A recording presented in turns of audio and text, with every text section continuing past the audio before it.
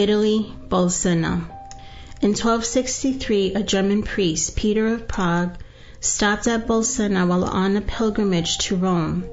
He was celebrating Mass in the Basilica of Bolsena, and when the moment of consecration arrived, the host was transformed into flesh.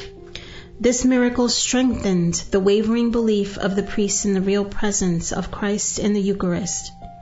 The sacred body was inspected by Urban Pope IV and by St. Thomas Aquinas. This miracle helped convince the Pope to extend the feast of Corpus Christi to the universal Church, so that everyone could recognize the love God has for those who love and worship Him. The Eucharistic miracle of Bolsena, depicted by Raphael in a well-known fresco in the Vatican Palace, took place in 1263. A German priest, Peter of Prague, stopped at Bolsena while on a pilgrimage to Rome. He was pious, but he found it difficult to accept that Christ was actually present in the consecrated host.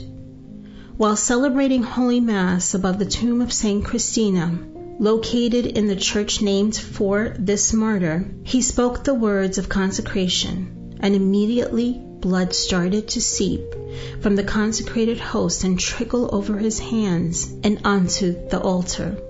At first the priest tried to hide the blood, but eventually he interrupted the Mass and asked to be taken to the neighboring city of Orvieto, where Pope Urban IV resided.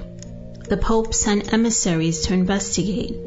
When the facts were ascertained, he ordered the bishop of the diocese to bring the host and the linen cloth bearing the stains of blood to him. He had the relics placed in the cathedral. The linen bearing the spots of blood is still reverently enshrined and exhibited in the Cathedral of Orvieto.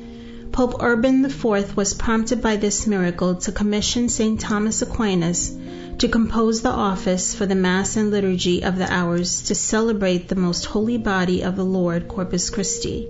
1 year after the miracle, in August of 1264, Pope Urban IV introduced Aquinas' composition and by means of a papal bull instituted the Feast of Corpus Christi.